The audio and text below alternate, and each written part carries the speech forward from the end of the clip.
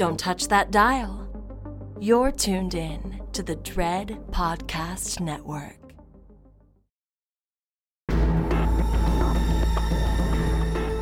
You are now listening to Postmortem with Mick Garris, where the most influential voices in horror cinema will spill their guts to the renowned horror director, writer, and producer. Now, here's your host, Mick Garris. From Night Sky Productions world headquarters overlooking the glamorous San Fernando Valley, I'm Mick Garris, and this is Postmortem. First of all, let me thank all of you who sent such kind wishes as I was hit by COVID last week. It put me out of commission for about a week, and I hate that I had to miss one of the episodes of the podcast for the first time in our 7 seasons. But I'm back, and the tank is full, and we've got another great conversation in store. We've talked about this before, but it's time once again to note how important the shared experience is to the horror genre. Most people consume their film entertainment on their TVs, their tablets, or worst of all, on their phones, where distractions are plentiful and interrupted viewing is pretty much the norm. But I recently went to a screening that was filled with genre fans, and the film, which was filled with favorite terror tropes, beautifully executed, was infectious in sharing its fear, and the crowd screamed and jumped and cheered as if it were a sporting event. Fear is best shared, and it is contagious. It binds us, the audience, in its thrall, in a cavernous room in the dark together, surrounded by its sound and imagery. That movie was The Boogeyman, the latest in a long list of Stephen King adaptations. It was written by Becken Woods and an uncredited Akilah Cooper, all of whom have been on the podcast, and Mark Heyman, who has not. The British director Rob Savage has created a previous classic in the Monitor movie Host, and was here with his writing partners Jed and Gemma to talk about that in the past. But now, he's on his own in the director's chair on The Boogeyman, a very different kind of chiller, and we're going to talk about his graduation from festival darling to helming a major studio-wide release.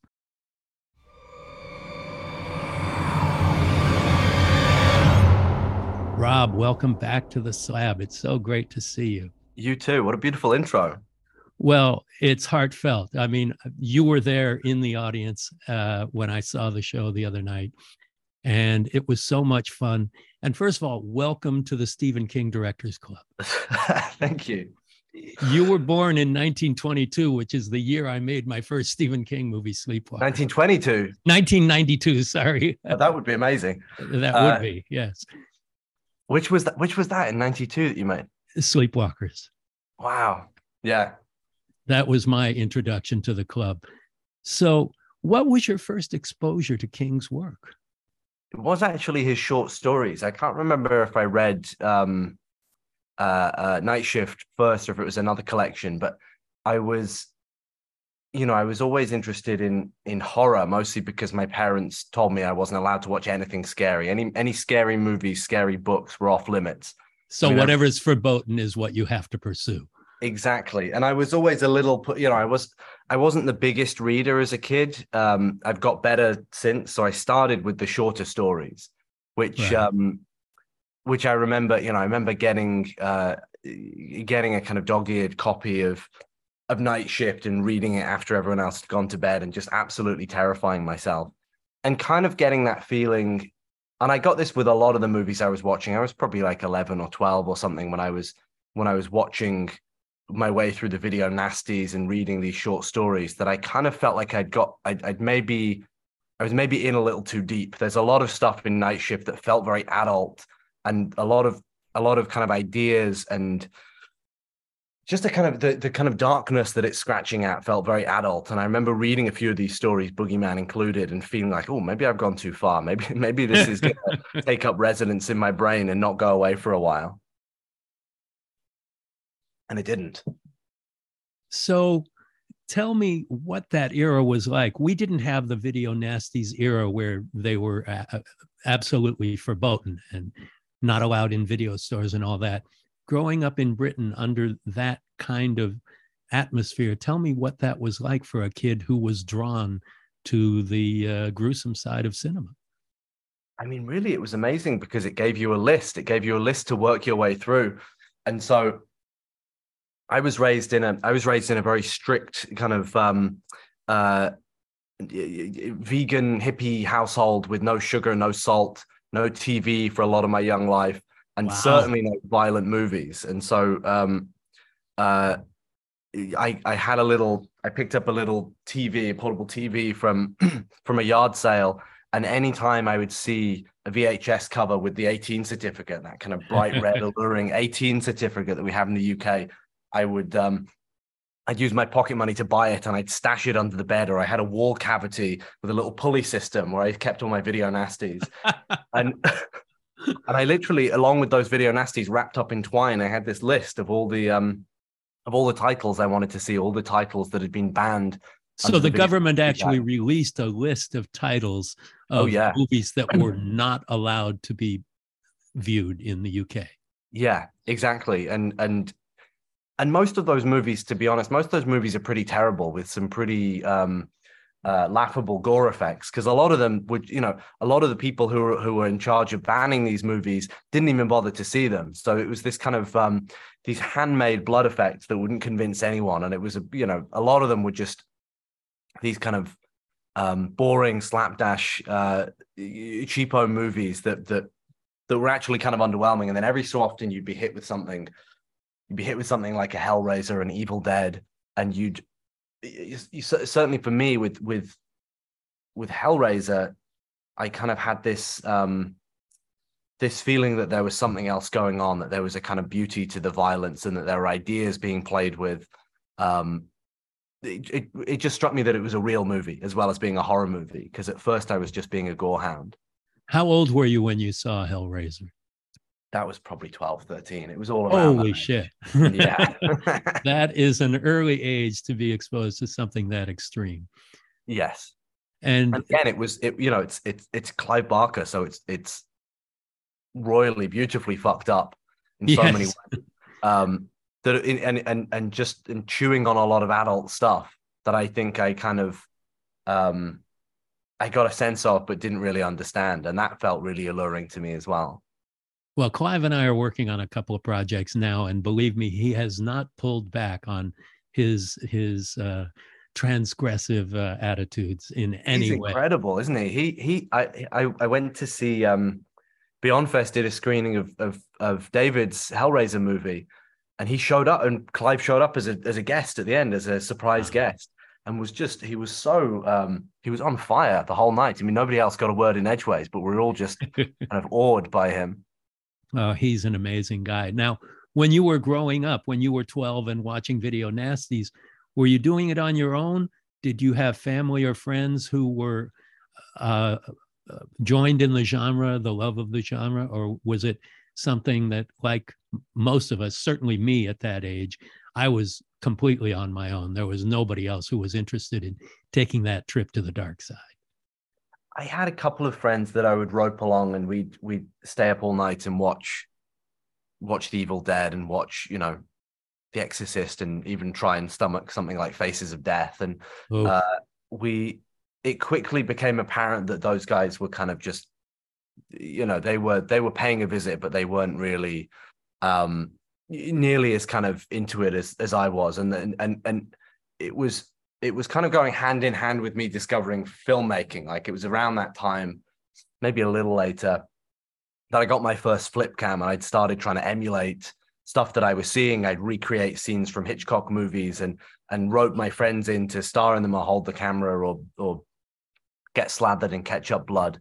And I found my friend group rapidly shrinking because people didn't and make movies with me every Saturday, until it was really only me left, holding a camera, operating it on a selfie stick or a system of pulleys. I remember I put the camera on a toy train once to get a cool shot, and it was basically a one-man band. Wow. For those last few years. And I'm the only one that hasn't grown out of it. Well, another amazing thing about your youth is that you made your first feature at 18. And 17. You shot it, and you wrote it, and you directed it, and it went on the festival circuit. Tell me about that experience. How, first of all, you put it together, and secondly, how you got it to the festivals, and then actually playing your film for full-size audiences? It was it all came from my ignorance of how the industry works, and naivete can be a real key.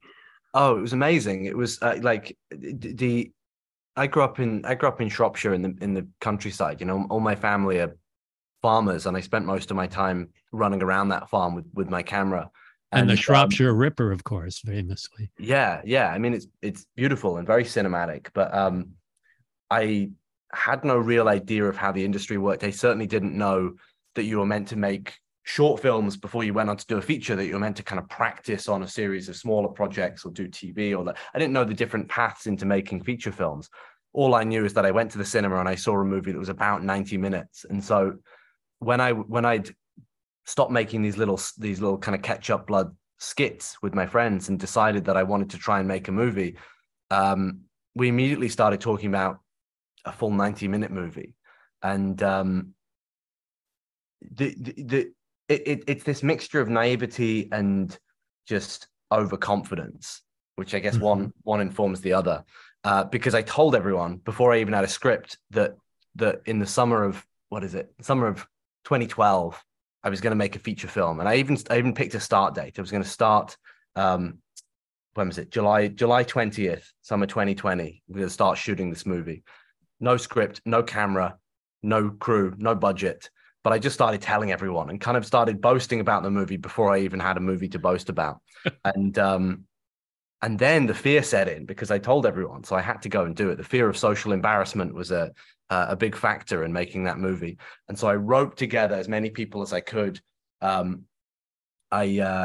had a little bit of money that I'd been saving up for university for basically my beer fund for university. And I thought I can probably use this in a better way. So that became the budget. We had about £3,000 all in. And I borrowed a camera from a friend. And the idea was no matter what we had, even if I was going to shoot it like a Dogma film on a little flip cam, we'd start shooting on this date. The date wasn't going to move. And we got a couple of actors in from some acting schools and shot this movie over a few weeks. And the first day was just the biggest disaster. I didn't know what I was doing. I didn't know how to work the camera. I'd invited so many people because I thought we needed all these people. I remember watching through Boogie Nights and writing down all the credits and being like, oh, we're going to need a best boy. We're going to need a cable wrangler, and just getting all my friends and giving them arbitrary titles. And then on day 2, nobody showed up. Everyone refused my phone calls. Only 3 people showed up. And those 3 people became our crew. And it was great from there on, because we were all learning together. And they shared your passion in cinema. Yeah, they knew, they really wanted to be there, as opposed to having 25 people who were kind of sucking the air out of the room because they didn't really want to be there. We had 3 people and we were all working overtime, doing 10 jobs each, but we really loved it and we wanted to be there, and that was infectious. And so the movie came together, and it turned out better than we could have hoped. It turned out it's not a great movie, but it was a competent movie, and it was a movie, which was amazing. And we were very lucky because our movie Strings, which is what we ended up calling it, arrived at that time just when DSLR technology was coming out. Everyone was getting a 5D or a 7D, and suddenly you could shoot movies that looked like movies for not very much money. Right. You're talking about the cameras themselves, digital cameras, which were high definition quality. So that you could make an actual movie with the definition of a true film. Yeah, exactly. And that wasn't what ours was shot on, but we kind of became part of that conversation. And suddenly the story of how we made the movie became way more important than the movie itself. People kind of liked the movie, but it was like this bunch of teenagers have made a movie that looks like a movie, and you can watch it, and it's 85 minutes and it doesn't outstay its welcome. And that was really the motivating factor that got us a lot of press. It got us into film festivals, and it ended up, we were on the BAFTA shortlist. And it was really that kind of awards recognition that led to me getting an agent and being able to move into doing this as a career. So Rain Dance and the Rome Film Festival both were very important to this, it seems. Yes, yeah, huge. And then we won a British Independent Film Award, which is like the kind of independent, it's like the Independent Spirit Awards over here. It's like a kind of indie BAFTA. we won the Discovery Award for new talent, which is how I got my agent, and then I was able to move to London and be broke for the next 5 years.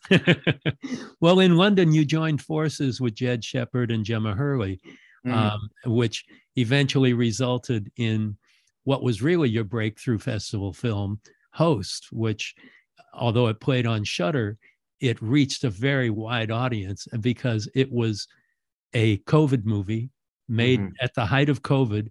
And it was a monitor movie in that everything takes place on a computer monitor in a Zoom conversation between people. And it's brilliant. And we talked about it on the show before with you and Jed and Gemma. But I want to go back there because you took ingenuity over funding and made something really special that really attracted attention. And now you're a feature filmmaker with a 65-minute independent movie that you put together with no money at all, but with really talented friends and your own sense of ingenuity. No, it was huge. And and it was really kind of clarifying the things that I should be moving towards and the direction I should be taking in my career. Before that, I'd been doing a lot of TV and I wasn't having the greatest time doing that. I just felt like it kind of resembled the thing I wanted to do as a kid, but it wasn't the thing I wanted to do as a kid. I wanted to create my own stuff. I didn't want to be just a technician for someone else's vision. What kind of TV were you doing? I was doing all sorts. I did a couple of episodes of, there's this show Britannia, which is a big kind of Roman epic show, which was really fun. I got to do a big battle sequence with lots of blood. And what else did I do? I did an AMC pilot called Soulmates, which was fun. And it was fine. It was fine. And it was, it was good money. I wasn't broke anymore, which was really nice. But, it's not lost on me that the two times that I've had these kind of big breakthroughs in my career where I've been able to advance in a big way, it's always come from just taking the resources that are immediately available to me and making something, even though it's scrappy, getting a group of great creative people together and making the movie we can make right now rather than waiting for permission to do the big movie over the hill. Host was made with exactly that same spirit that Strings, my first movie, 10 years to the day we started shooting pretty much Host after my first feature. And I think the symmetry there is nice because it was the same. It was that same kind of frustration that led to both of those movies. I wanted. Well, what a great inspiration that is to decide I'm going to just do this on my own, the way I want to do it, without being talked into doing something everybody else wants me to do. Yeah. And the purity of that vision came through in such a way that it paid off for you and Jed and Gemma in a big way. Yeah. And I think it really, when you do something independently like that, where every decision falls on your shoulders and it turns out to reach an audience and speak to people, the next time you're in a room, people know that you're the guy that made that movie, that made those decisions, and they listen to you. That I think if you work up, if I was to work up the rungs of the ladder by doing, 10 more years of TV, I'd maybe get into those same rooms eventually, but I'm not sure my opinion would hold as much stock as having come from something like Host, where we just did it all ourselves and it ended up connecting in a big way. You're the creator rather than a hired hand. Exactly. So I think that's really what I was missing from all those years in TV.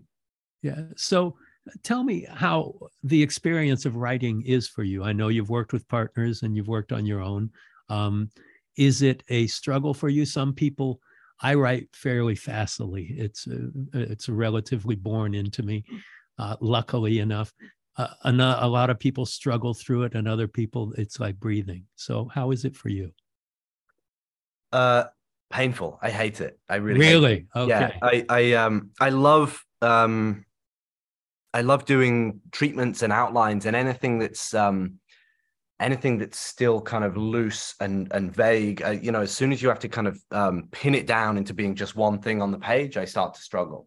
Which is why, doing Host and Dashcam, the last two movies that I'd done, we shot those both off treatment. So we had about 10 pages of bullet points, and it was very it was very free, and the improvisation with the cast and ideas thrown in by our stunt team or our producer would sometimes dictate what the scene would become. So there was a sense of things still being very much alive. And obviously when you're working on multi-million-dollar studio movie, it doesn't work like that.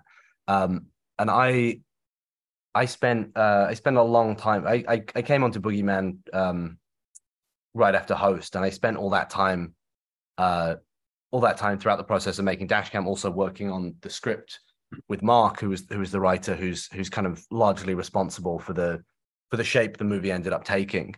And that's kind of my ideal way of working, is to have a writer who is not precious, who knows that I'm going to have a lot of input, especially on the kind of the scares and the visual ideas, but also will be able to take that and actualize it, and also be able to see what I'm getting at, but oftentimes have a better idea than me. The wonderful thing about working with Mark is I'll pitch him something. I'll have a fully formed set piece that I'll have scribbled down and storyboarded, and I'll excitedly send it to him, and he'll write me back and be like, yeah, it's cool, but it doesn't really work for this reason. I don't believe the character would do this. And, and he's right on all of these points, but he'll see kind of what I'm scratching at, and he'll say, but how about this? And he'll come up with something that's in that same realm that's way better than what I come up with, or we'll kind of throw it back and forth.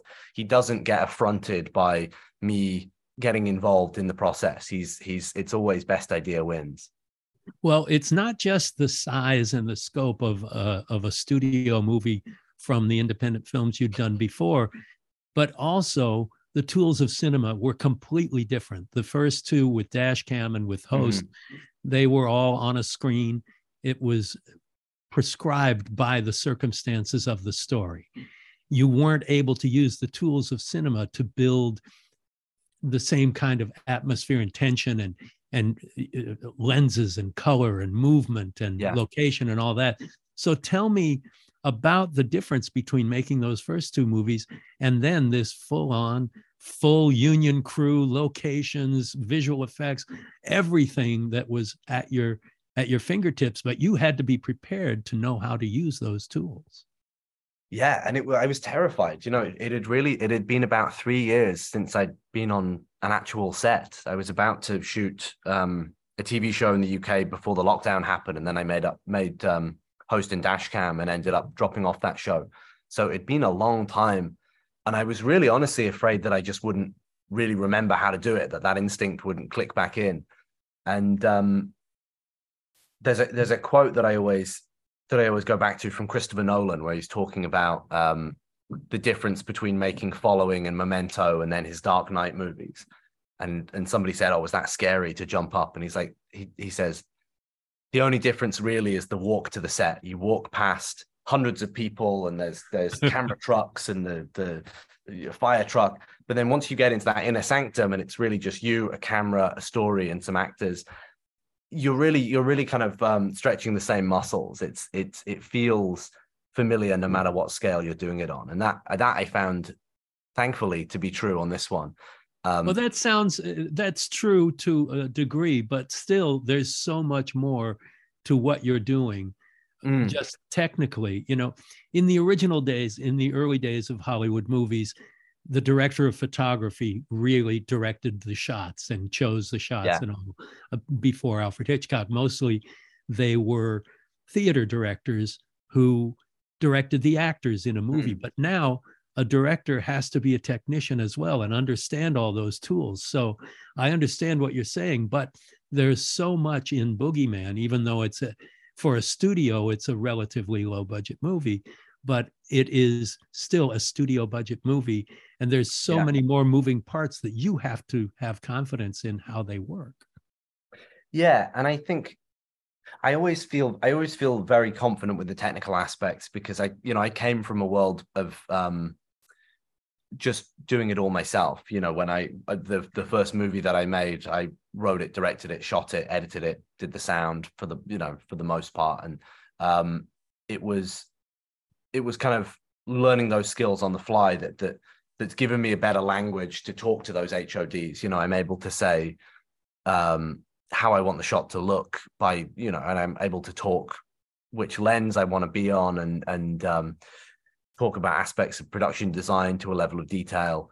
And it was really important for me on this movie that I demonstrated that I could do that with confidence, because I knew that most people would have only seen the found footage movies that I made.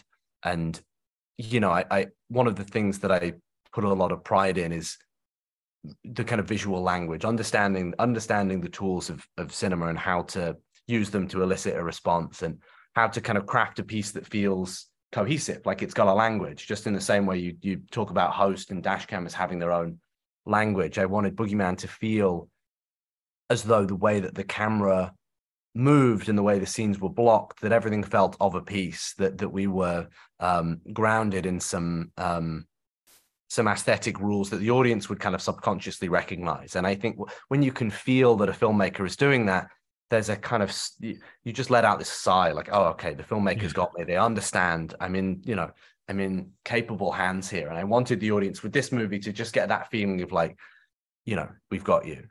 Well, it's also got a wonderful sense of style that is consistent throughout. It's a very cinematic film, but it also has to fulfill the needs of a genre audience. There are a lot of jump scares, but they are organic jump scares, and they're beautifully executed, but they're used to amplify the atmosphere of the entire story. Because it's based on Stephen King, it has very strong characters and characterization. So tell me about how that influence of Stephen King resonated throughout the development of and making of The Boogeyman. Yeah, I mean, it was something that every time I put too much thought into it, I felt very daunted. The idea of joining the Stephen King Club was it's a big responsibility. And so we used the short story as our kind of guiding principle. We wanted to feel like we were kind of scratching at the same themes as King was in that short story. And even though we kind of we extrapolate out from there, and we use aspects of the short story and take them in our own direction. David Dastmalchian came in with a very different take on Lester Billings, but one that still kind of speaks true to the intention of that character. And then, you know, without wanting to spoil the short story, the twist ending of the short story and the way that the monster kind of manifests in the end is something that we didn't want to do wholesale, because our movie has a lot of real estate beyond that initial therapy session. But we wanted to feel like that DNA was still in our movie, so that when we were designing the creature, I got all the creature designers to read the short story. We were constantly playing with this idea of there being something underneath the skin of this creature that's unknowable, that would finally be revealed towards the end of the movie, which obviously plays into the short story in a big way. And then also, you know, we were Beck & Woods described this film as almost being an adaptation of the short story and a sequel to the short story, all one movie, which I really like. Yeah. And that felt like a good way of looking at it, that we were kind of building out some classic King characters, but we were also creating our own. And we wanted to feel like they existed in the same universe, that the characters we were creating wholesale still felt like they could come from the pages of Stephen King. And one of the things that I think of when I think of Stephen King is his deep humanity. You know, you read his characters and even the most villainous, there's a sense that he understands them on some human level, and that there's as much of a kind of sense of goodness in the world that you can reach towards as there is this pit of darkness that some characters, like the Billings character in our movie, can allow themselves to slip into. And we had this again, without wanting to get too spoilery, we had a draft that we were very happy with, which is the draft that we got greenlit on, but it had a lot of the movie's darkness in it, but it didn't have that spark of light in the darkness that I always think about when I think of King's writing. And it was actually, you know, this speaks to how good the experience was working with the studio. It was actually one of our execs who really pushed us to look for that kind of glimmer of hope. And we came up with this kind of counterbalance to the darkness and the suffering in the movie that I think is really beautiful. It could have been really cheesy. Some people might find it really cheesy, but it to me felt like exactly the right balance for this to sit snugly in the Stephen King canon. And also just felt like we were doing right by our characters who I'd come to love by that point. Yeah, if you don't care about these characters, you're taking a trip that's not going to have an impact on you. The people you go along with on the ride and the glimmers of hope that are and humanity and sensitivity are very much a hallmark of everything Stephen King has done. None of his bad guys think they're bad guys. Yeah. Everybody is motivated by whatever they're motivated by, sometimes for good, sometimes not. But tell me about the casting process and how you went about it and who was cast first, because it's a very good cast and they're all really good in the film. They're exceptional. I think who did we cast first? I think we might have cast Chris Messina first, who's an actor I've always wanted to work with. He's really...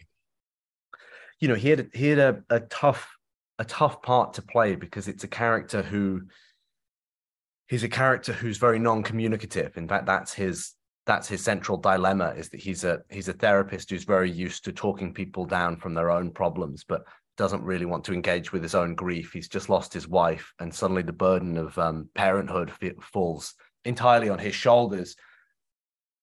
And he's somebody who doesn't have the kind of emotional capacity to talk his kids through their experiences of grief, and it creates this kind of sense of loneliness between them at the beginning of the movie. And it's a part that in the wrong hands could have felt frustrating and unlikable for the audience, but Chris has such a warmth and kind of humanity to him that I knew that as soon as we cast him, he'd be able to ground it in something that felt I knew that he'd be able to help the audience understand that character in a way that would garner empathy. And so he came on board.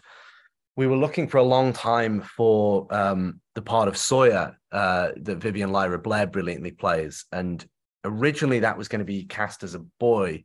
And we were just seeing all these kids, and I just found them all a bit annoying, to be honest. There's something about little boys at that age, and maybe it's because I was once a little boy that age that I find them so irritating. But I felt like we needed somebody who was at that age that you could believe that they were still checking under their bed every night for the boogeyman, but who had a kind of emotional intelligence that I think a lot of the boys didn't have at that age. And so I called the studio and I was like, I want to start casting girls as well. And I think in the first session we saw Vivian, and she was just amazing and so funny and had so many insights into the character. She's such a kind of old soul. She was 9 when we shot the movie, and is just one of the most talented actors I've ever worked with. So we cast her, and one of the things too that I'm always looking for in casting is actors who are going to bring a real personality to the movie. And she had such a wealth of personality that I knew that the audiences were going to fall in love with her. So she was somebody who existed before the opening credits and after the end credits. Exactly. Yeah, that's a great way of putting it. She's got such kind of a sense of bubbly curiosity about her that she brings to the screen in every scene that she's in. And then Sophie, to be honest, my amazing casting director Whitney Horton recommended her, and I hadn't seen Yellow Jackets yet. I watched the first episode of Yellow Jackets. I thought she was phenomenal. I'd seen her in a little indie movie called Prospect with Pedro Pascal, but she was tiny in that. That was like 5-6 years ago. And then I jumped on a Zoom with her, and I was wearing a T-shirt for Possession, the Andrzej Zawadzki movie. I think I'm that right. And the first thing she said is, "Oh, I fucking love Possession." I was like, "Oh." Sam Neill and Isabella Gianni, yeah, exactly. It's going to be. I was like, it's going to be her. And we spent a long time just talking about these kind of weird niche horror movies. And she had a big woman what is it? Woman Under the Influence, the Cassavetes movie. Oh, yeah. Poster of that in the background, and I love Cassavetes and Gena Rowlands, Gena Rowlands, and I just felt like she's got such a great presence on screen, and also we share a lot of the same references, which the more I make movies, the more I realize how huge that is, having a kind of common vocabulary with every single one of your collaborators, but especially for that part where she was going to have to shoulder a lot of these pretty thankless scenes of following noises down the hallway and screaming, imaginary monsters that, tennis balls on set that are one day turned into the creature. And she had such an understanding of how horror scenes are put together, about what constitutes a great horror movie moment, that she became, her performance, I think, is absolutely incredible, but she was a collaborator on every level. She was the only other person apart from our HODs who was there every single day. She's in almost every single shot of the movie. And it was great because we were both in the trenches together, getting steadily more and more exhausted. And by about a week in, we had this kind of language that we developed between each other where we could basically just kind of grunt and wave our hands and totally understand what the other person was saying. I'd be able to run in and just kind of grasp inarticulately at something, and she'd get it straight away, and the next take she'd absolutely nail it, and we were able to to support each other so much. You created a shorthand with one another. Exactly, as the shoot went on and we got more and more beaten down. Well, one of the impressive things about the movie is there are really preposterous scenes in it. The idea of there being a boogeyman, the monster under the bed, all of that. But it's not treated like it's preposterous. Mm. It's accepted as if, there is a boogeyman that lives under the bed and there is a giant creature and it could happen to anybody. Yeah. And just accepting that, Stephen King's stuff is set in a very real and grounded world that's one step into the supernatural. Yeah. And the way you handled it with just the presumption of there's nothing outrageous about this is really wonderful. And it's one of the reasons the movie works so well. I mean, that was part of my initial pitch to the studio is the reason that I wanted to do this is that I remembered the short story and how it made me feel. And I was at that age. I mean, maybe I was a bit too old to be thinking there was a monster under my bed, but I still did when I read it. That I wanted to put the audience back into that feeling of no, this could plausibly be living in the darkness of your home when you go back after the theater. And I wanted, I remember when the script turned up in my inbox and I saw, the boogeyman on the title, and I kind of rolled my eyes like everyone. I was like, oh, and they've done 600 boogeyman movies. And I just thought to make this movie, especially with Stephen King's name floating above the title, and to treat it deadly serious and approach it as though you're making the kind of definitive take on this silly monster that we've all kind of grown to, that we've all grown out of. But if you could make that character scary and real again for an audience, this could become an iconic horror movie. A lot of horror walks that line between being silly and being profoundly terrifying. And I felt like if we just walked that tightrope with this movie, we'd be able to come up with something really special. And I think as well, it was also about kind of lulling the audience in as well, starting in a world that felt very grounded. And that's what the character of Lester Billings does so well, is that he spins a story that's born of real tragedy. He's talking about having lost his child to SIDS, and we wanted all of that to feel grounded and to feel like we were speaking to a real darkness that exists in the world. And then by about 20 minutes in, when we get our first kind of fleeting glimpse of the creature, the audience was we'd laid a groundwork of reality for the audience. And slowly, as the movie becomes more preposterous and the monster starts to kind of manifest in a more corporeal form, the audience kind of goes along with it. I mean, and King is a master of this. Look, I got this on my table. And this is a classic one for like slowly taking you to a place of enormous cosmic horror, but starting in such a kind of character-based world. Well, I love that there's no nudging and winking, that it really plays it straight and seriously. And I think it impacts the fear level in a huge way. Yeah. No, So, I mean, oh, sorry, go on. No, I was going to ask about the development process. I'd heard that Akilah Cooper had been involved early on, and then Michael's script and Beck and Wood's involvement. At what point did you become involved, and how did the script metamorphose as you were involved? I came on board. Beck and Woods had written a draft, which I read and had some great scenes which still exist in the movie. We took it in a very different direction. It had adult characters. The main character was Will, the therapist, who Chris plays, and it felt like the version that I wanted to do of this movie was something that spoke to childhood fears, and I wanted to reframe the movie to be told from the kid's point of view. I worked with Akilah a little bit, and we took it off in a direction that didn't ultimately end up working. And it was really one of those.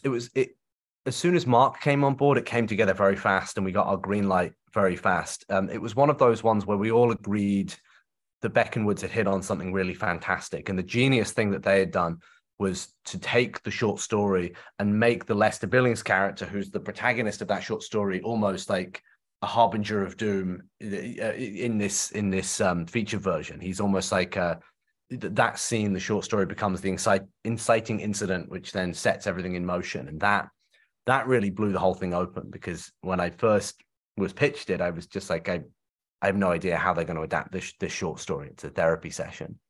So they hit on that, and everyone was really excited by the possibility for this movie.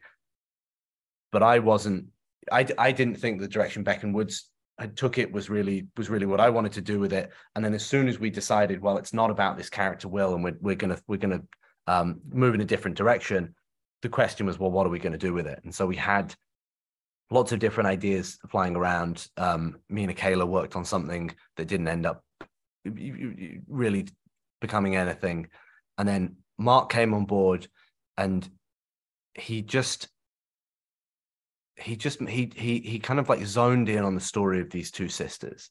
And as soon as we had those two characters who really became real people, as soon as he started working on it in his first draft, you just knew who these people were, and it became a lot easier to see the movie. And we found this amazing shorthand, and were able to get the script where it needed to be for a green light pretty fast over the course of 4 months or something like that. And then we kept on working right up until we were shooting, and through shooting we were writing and rewriting, and I'd be sharing casting tapes with Mark, and he'd be working to the voice of the actors that we'd cast, and I'd show him location photos and overhead plans, and we'd start to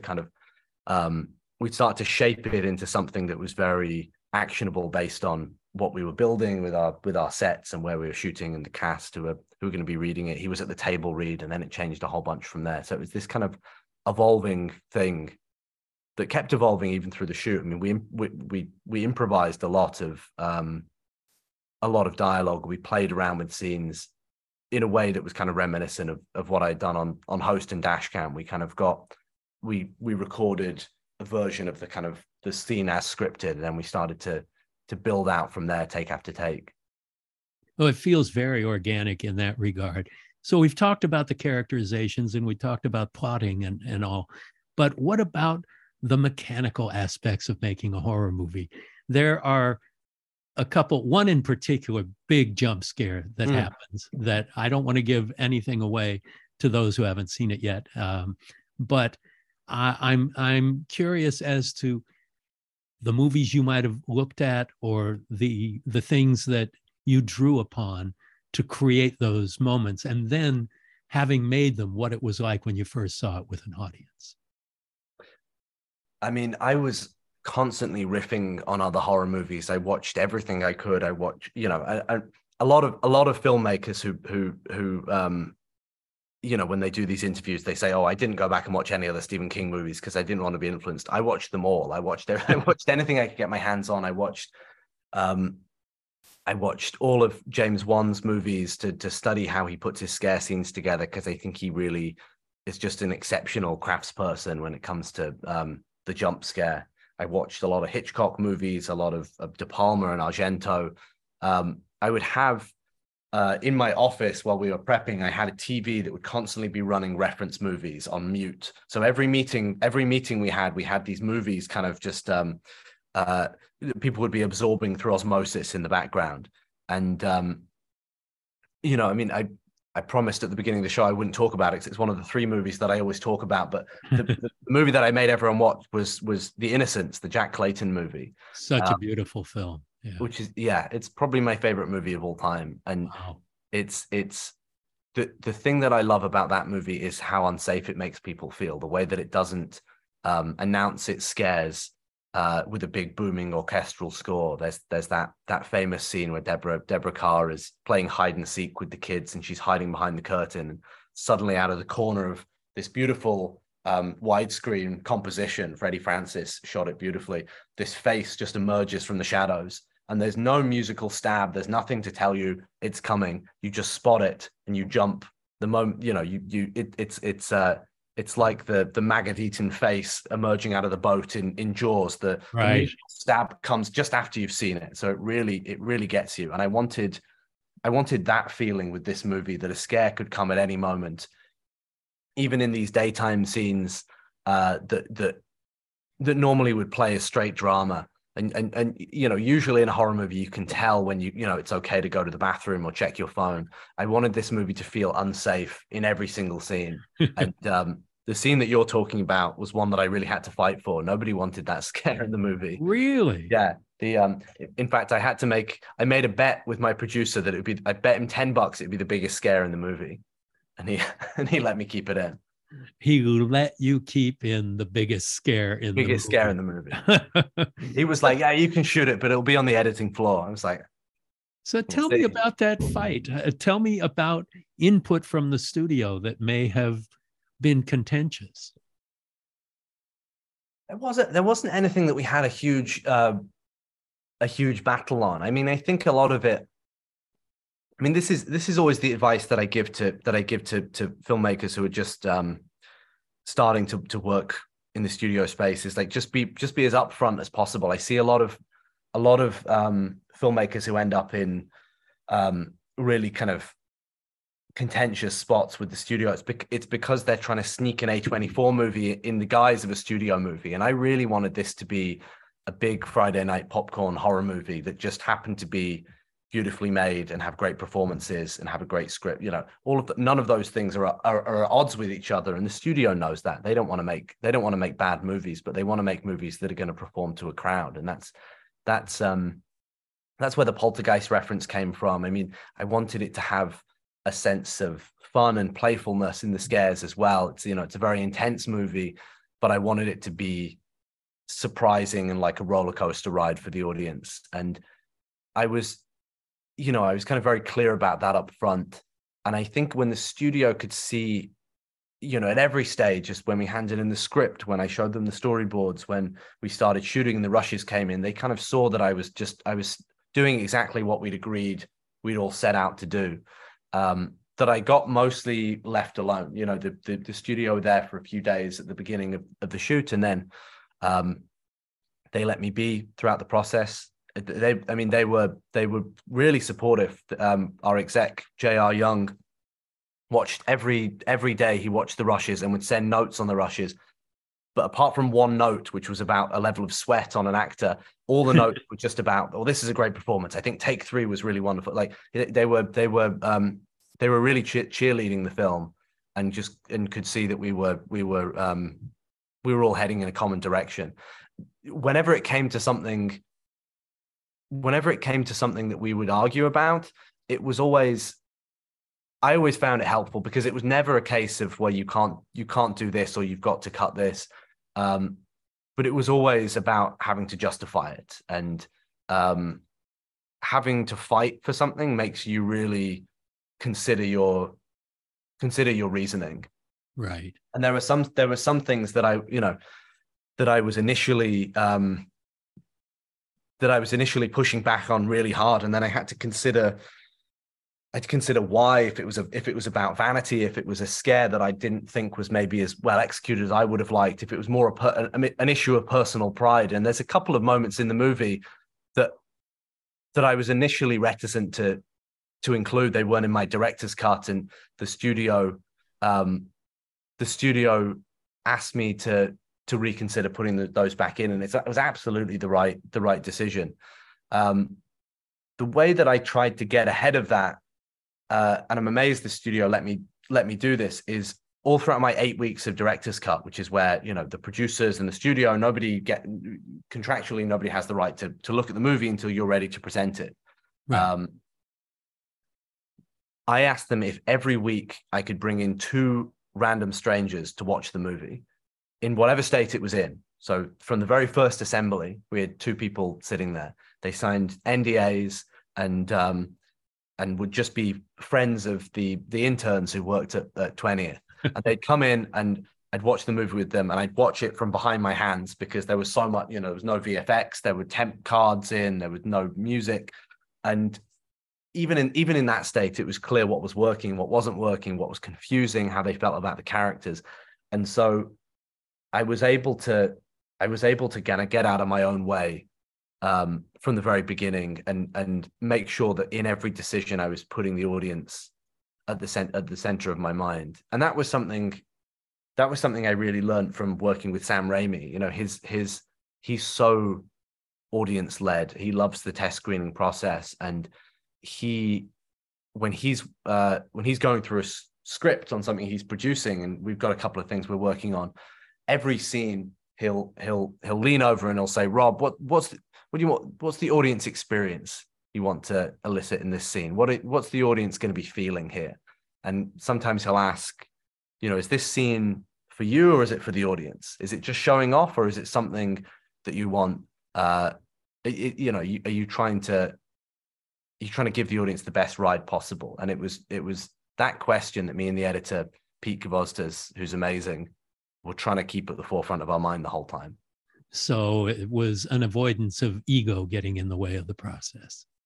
Yeah, which is why I love the test screening process. I mean, I love it partly because both of our test screenings went really well. I think I'd probably feel differently if it was a disaster and the movie got taken out of my hands. But it was great. And it's just, if you've shot a great movie, the test screening process can be great course correction. And there were a couple of things that we were so blinded to by being so close to it that the test screening made clear to us. There were some logic questions. There were some character motivation questions that we thought were kind of obviously there, but we'd been living with the script for years and sitting with our noses up to the screen in the edit room. And it's amazing how clear those things become when you show it to a room full of strangers. When you went into it, was this always going to be a PG-13, or was that ever up for discussion? It was an R-rated movie until about 3 weeks before we started shooting, which was interesting. And so the studio decided we can make a lot more money. I'm not saying that it's a detriment to it, because there are some great PG-13 thrillers, horror movies, and the like. But I know that there are those horror purists who say it's not an R rating, this isn't for me. But yeah, so and that was my initial response. I threw a bit of a tantrum when I found out, and it was, one, I didn't think we'd get away with as much as we get away with in this movie. I'm honestly shocked that this is a PG-13 with some of the kind of violence and weird kind of body horror. It's pretty strong. Yeah. Yeah. It's probably about as strong as a PG-13 goes. I guess violence is more tolerable than sex or swearing. Right.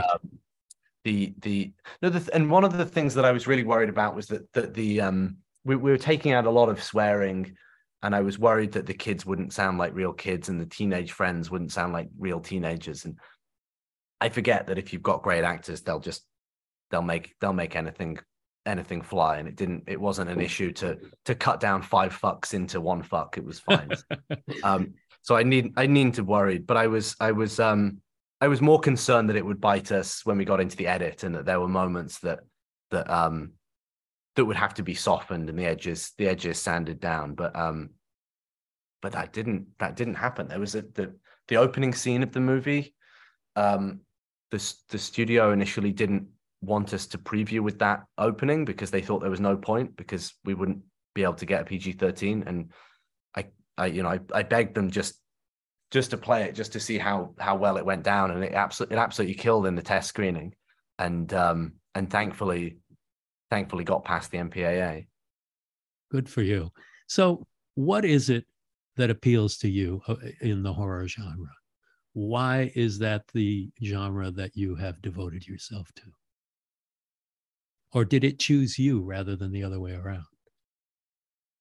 I mean, it definitely chose me to some degree, in that it's where I'm most naturally obsessive. I'm still, 20 years later, like voraciously consuming every horror movie I can get my hands on. It's still the highs of a great horror movie. It's still incomparable to any other genre of cinema.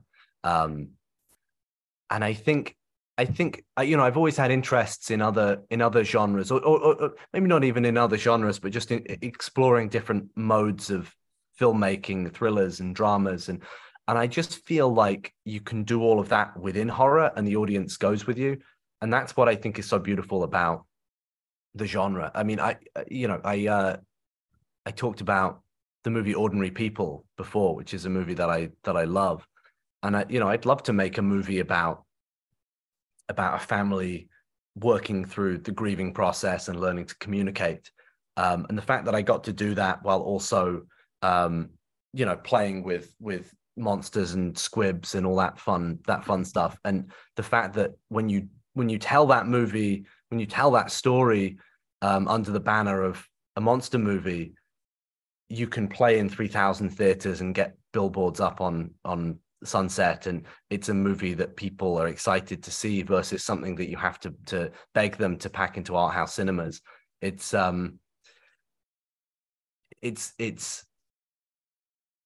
amazing. It's amazing the things that people are kind of open to under the guise of a horror movie. I remember watching Hereditary in my local Cineworld cinema, which is like, that's our equivalent of like an AMC or I don't know, like the kind of sticky floor multiplex. I remember watching that opening weekend in London, and it was this packed theater. And I remember looking around during that amazing scene with Toni Collette has her meltdown at the dinner table, which is straight out, that could be from an Ingmar Bergman movie dialed up to 11. No horror in it at all, other than the domestic horror that's unfolding. And it was this room full of people from all walks of life, completely enraptured. And I was like, no other genre can do that, can lure you in with the promise of decapitations and demons, and then make you sit through something that's profoundly dark and truthful and speaks to things that we don't really in any other genre want to talk about. It's almost like a safe space to explore all our darkest impulses and thoughts, and yet somehow can still be popcorn entertainment. It's I just feel like we're getting away with something every time we make a horror movie. So I'm gonna keep making movies in this genre as long as I can. Well, please do. We love you being here, and thanks for coming on The Slab again. And congratulations on the movie, and good luck with the opening. I'm sure it's going to do great, and it's really great to see you again, Rob. You too. Thank you so much. Thank you for listening to Postmortem with Mick Garris. Download new episodes every Wednesday, or subscribe on Apple Podcasts, Spotify, or your favorite podcast app. Postmortem with Mick Garris is produced by Mick Garris and Joe Russo. Our sound engineer is Christopher Leon Price. Our announcer is Jeff Gelb. Our graphic designer is John Holland. And our theme was composed and performed by Bill Burney, with additional music by John Jasensky. If you're enjoying our show, please take a moment to rate and review us wherever you get your podcasts. Thank you for listening to the Dread Podcast Network.